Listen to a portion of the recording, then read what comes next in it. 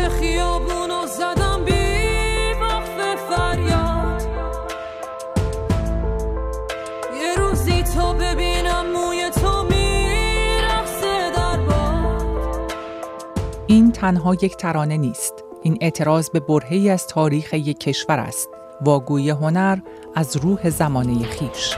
امید و مادری با نام وطن یاد ما داد.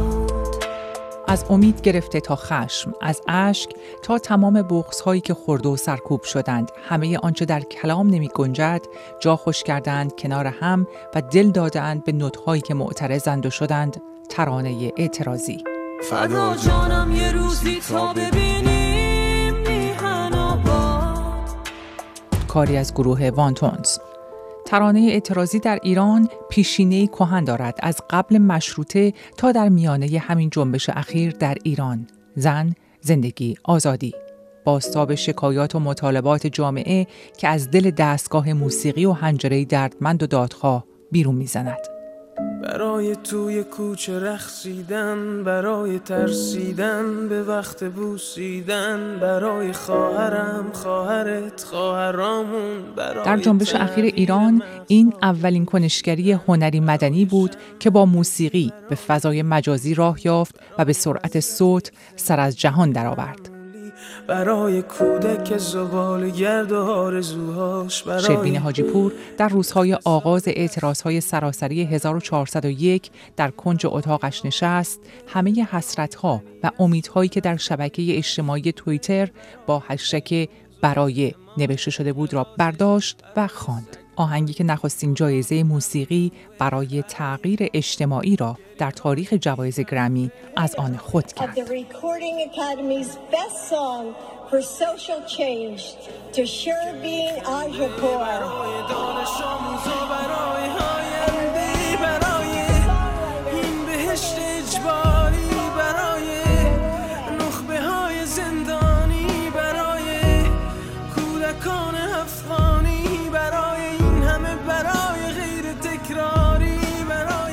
گرچه صدای این خواننده پاپ ایرانی را ساکت کردند، اما ترانه او به سرود یک جنبش تبدیل شد. درد مشترک چند نسل. برای خورشید پس از شبای طولانی، برای غرصای اعصاب و بیخوابی، برای مرد میهن آبادی، برای دختری که آرزو داشت پسر بود، برای زن زندگی، آزادی. در یک سال گذشته وقتی تاریخ را به بعد و قبل از جان باختن مهسا ژینا امینی در بازداشت گشت ارشاد تقسیم کنیم، بسیاری از ملودی و ترانه‌ها گاه شکایت کردند، گاه مطالبه. از بزرگان ترانه و موسیقی تا آنها که نامدار نبودند اما نشان مشترک داشتند، دوستداران وطن.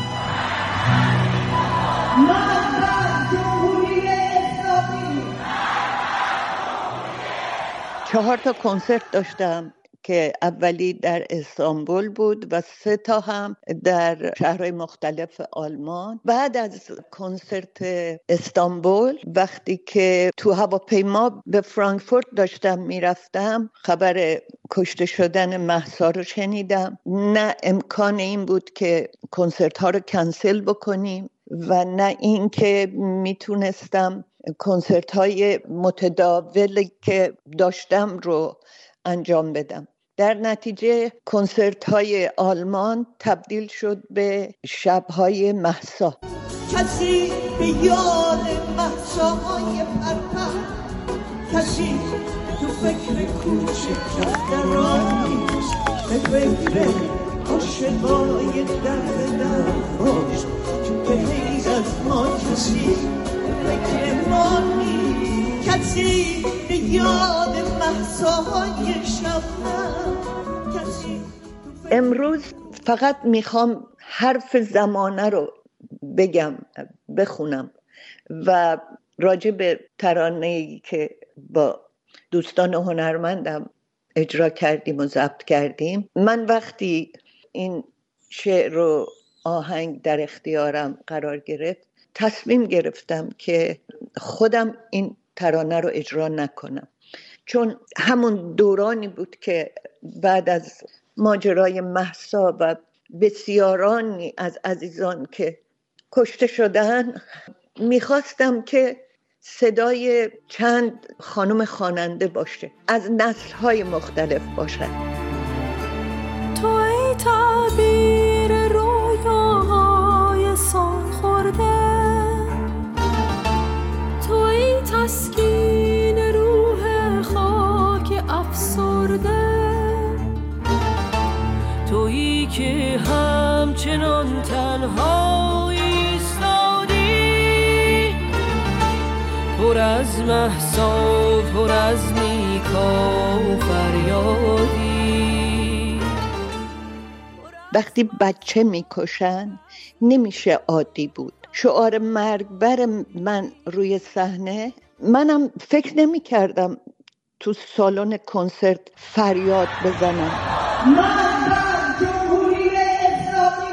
ولی وقتی این درد وجود داره باید هم دل و هم صدا باشم. ایران من شکنجه‌گاه بیگناهان،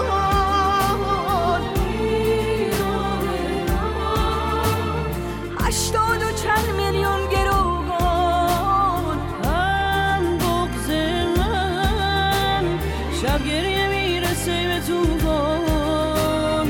ای هم خونه ایران دوباره میشه ایران، ایران دوباره میشه ایران.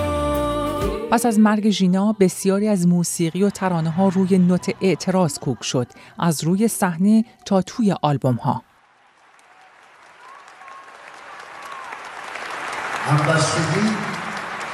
همبستگی باید پدیده همگانی باشه.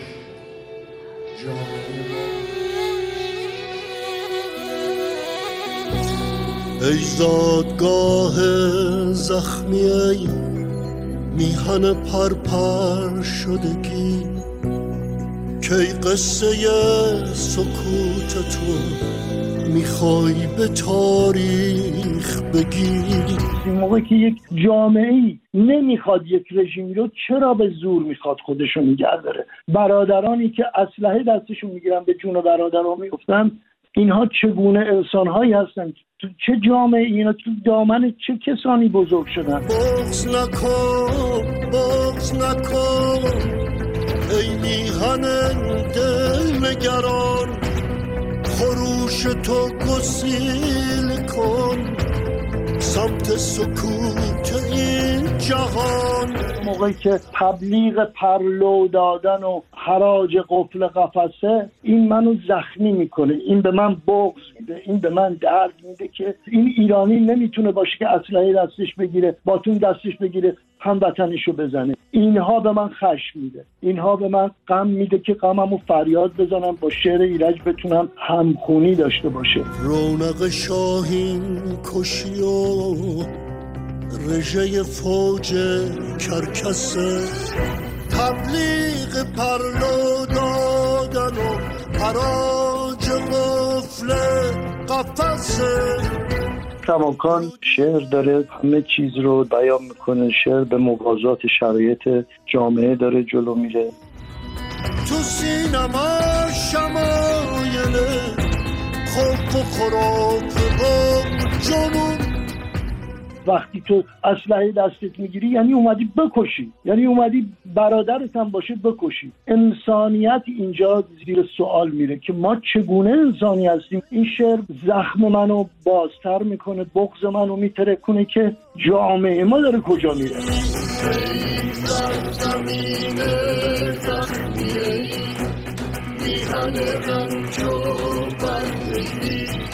که قصه سکوت تو میخوای به آینده بگی. مرگ ژینا نقطه‌ای از تاریخ شد تا بار دیگر داریوش اقبالی در کنار ایرج جنتی عطایی ترانه را برای نسل معترض هم داستان شوند. درسته که در تبعید زندگی میکنم، بیشتر از 41 سال میشه الان دیگه. مدام اینجا نشستم ولی اونجا نفس میکشم. الان تو این شرایط در جامعه مذهب سالار زن ستیز در کنار ستیزهای دیگه‌ای که وجود داره، الان شاهد این طلوع درخشان زن هستیم. امیدوارم که هر چه زودتر به پیروزی مطلق برسیم و وارد یک تجربه نوین بشیم در طول تاریخمون که آزادی باشه، برابری باشه و هیچ کس رو به جرم اندیشش دستگیر یا شکنجه یا اعدام نکنن به خاطر باورش، به خاطر آرزومندیش. قاضیای معرکه گیر، آسمونای روزخون، اعدامای دست جمعی و کشتار کولبرای جوون، پدرای دخترکش و مادرای کلیه فروش. این ترانه را هم من شروع کرده بودم به نوشتن. البته هنوز خیزش چنین اوج نگرفته بود و به چنین ارتفاع آرزومندانه‌ای نرسیده بود. هنوز من فکر کنم زنده ام و آدم زنده هم در جامعه، در جهان تحت تاثیر رخدادها و تغییر و تحولات قرار میگیره. فریاد تو پنهون نکن ای خاک خاکستر نشین، خدای این خرافگی زندگی سوزونه ببین. اون چه که بر جامعه حاکمه رو داره بیان میکنه، چه پرلو دادن و سقوط و این چیزا حکومت میکنه و بازدارنده ها و باید با اون مبارزه کرد، باید علیه اون پرواز کرد، علیه اون قیام کرد. که قصه سکوت تو میخوای به آینده بگی. در سالی که گذشت، واژه‌های داغدار اردلان سرفراز هم بر تنین صدای داریوش نشست و حاصل آن شد ترانه برخیز. از خون جوانان وطن لاله دمیده، هنگامه گل دادن فریاد رسیده. برخیز که غیر از تو را دادرسی نیست، هم سنگر ما جز خود ما هیچ کسی نیست. ترانه‌های اعتراضی همیشه معترض نیستند. آنها گاهی به جای واگویی ستم از امید میگویند یا همچون سیاوش قمیشی از معجزه. هرچه تیره تر بشی ای شب سرد، ما مثل هرچی ستاره روشنیم. تو تبر بشی واسه ریشه ما، شک نکن بازم جوون میزنیم. همه سازمونم که بشکنیم، با سرود خندمون چه میکنی؟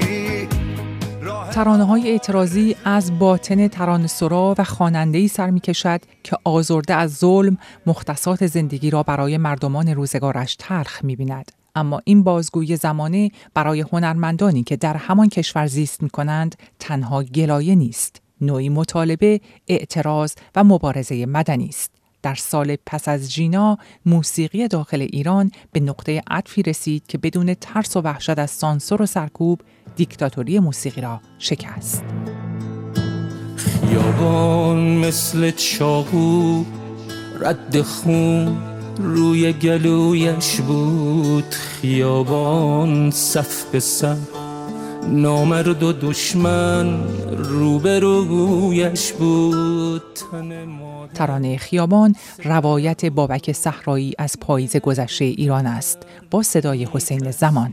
در مورد خیابان سال گذشته به خاطر اتفاقاتی که افتاد طبیعی بودش که هر دوی ما بخوایم که کاری انجام بدیم. نظر هر دو بر این بودش که ما روایت صادقانه و حقیقی از اتفاقهایی که داره در اون روزها شکل میگیره داشته باشیم که ترانه خیابان من فکر میکنم یه روایت مستندگونه صادقانه از مسائلی که در پاییز سال گذشته اتفاق افتاد و حالا ادامه هم پیدا کرده، همچنان هم ادامه داره. زنان خرمن به خرمن موی خود در بادها چیدن، زنان در موج موی خود مثل دریا خروشیدن، پسر با اشک خواهر زخم خود را شست و رویین شد، خیابان در خیابان شهر مرده آتش آجین شد.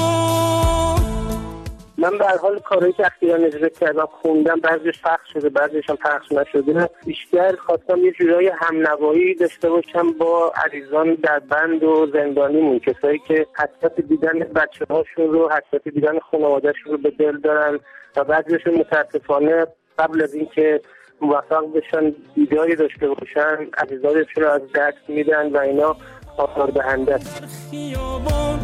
شهر مرده آتش آجین شد.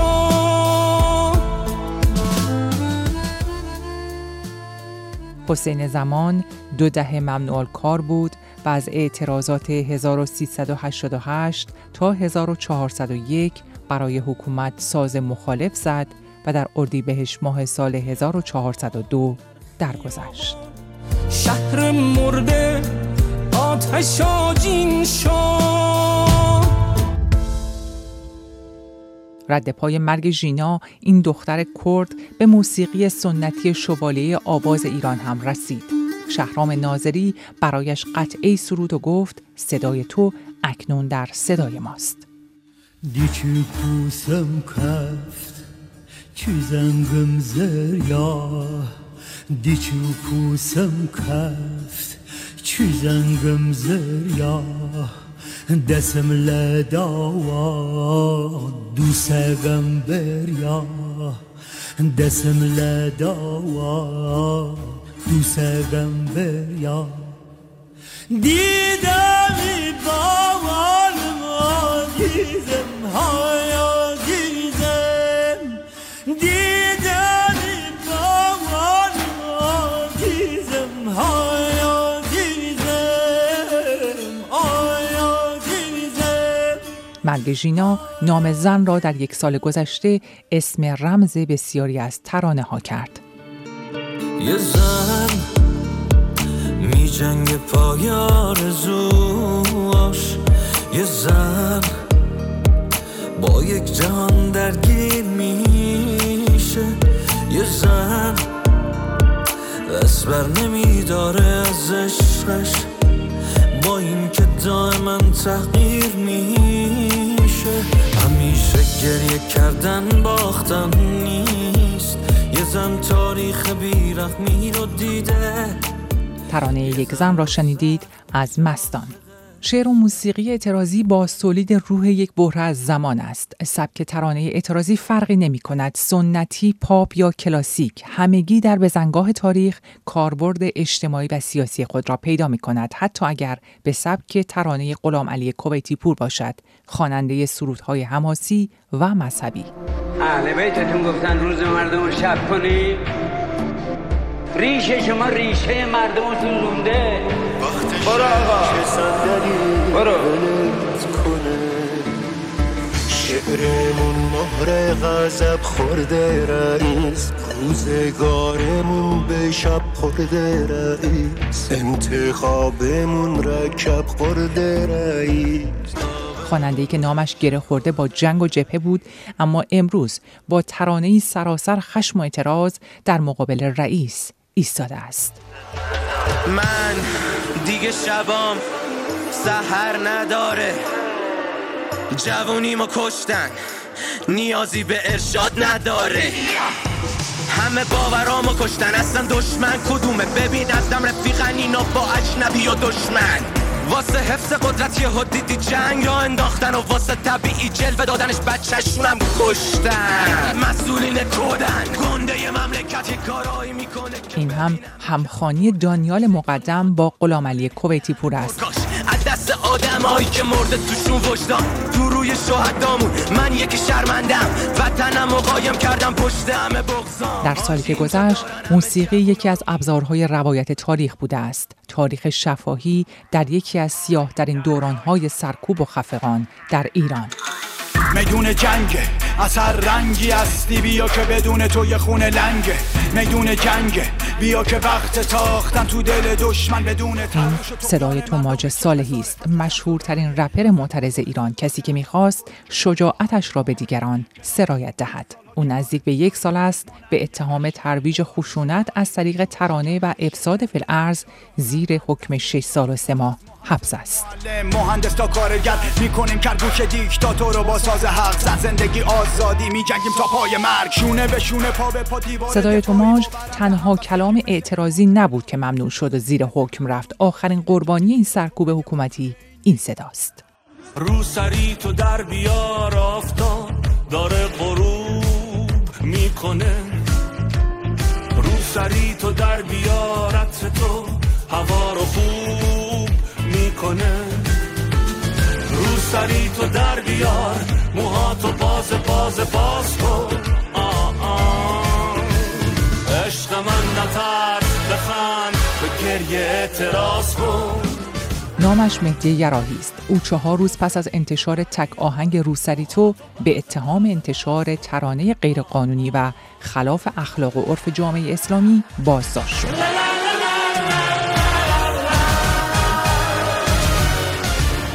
یک ترانه اعتراضی می‌تواند دهه‌ها تاریخ و احساسات یک جامعه و چند نسل را تنها در یک جمله تجسم کند. ترانه اعتراضی با نسل معترض امروز در پیوندی عمیق است. آنها موسیقی را زیستند و زندگی را با آن گره می‌زنند. در اعتراضات زندگی، آزادی، به غیر از ترانه‌هایی که معترض شدند، معترضانی هم بودند که با صدایشان ترانه‌ها را اعتراضی کردند.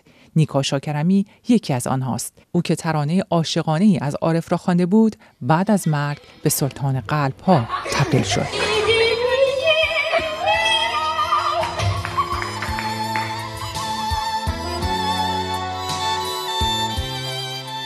من الان تو سن 82 سالگی هستم.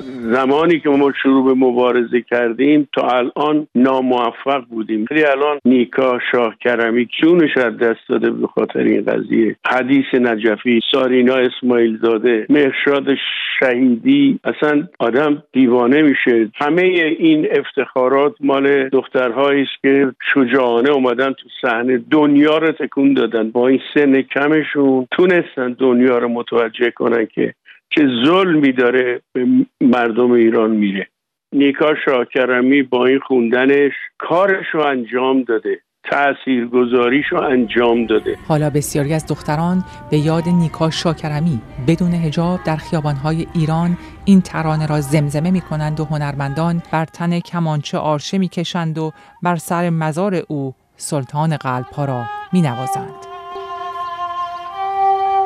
شاید بتوان گفت موسیقی اعتراضی و حماسی که روزی از انقلاب تا جبهه و جنگ در چنبره حکومت بود و از آن بهره می‌برد، حالا در دست معترضانی است که نوت‌ها و واژه‌ها را به خدمت می‌گیرند تا در نرم‌ترین حالت ممکن سیاست‌های یک نظام را به چالش بکشند. یه روزی یکی شد من تو راهمونو، یه روز پس میگیریم ما با هم خاکمونو، یه روز پر میکشیم دوباره تو این آسمونو، همه جشن میگیریم یه روزی آزادیمونو. یک روزی ملت ما آزاد میشه و این روز زیاد دور نیست. فرهنگ همیشه غالب میشه بر زور و ستم و قلدری.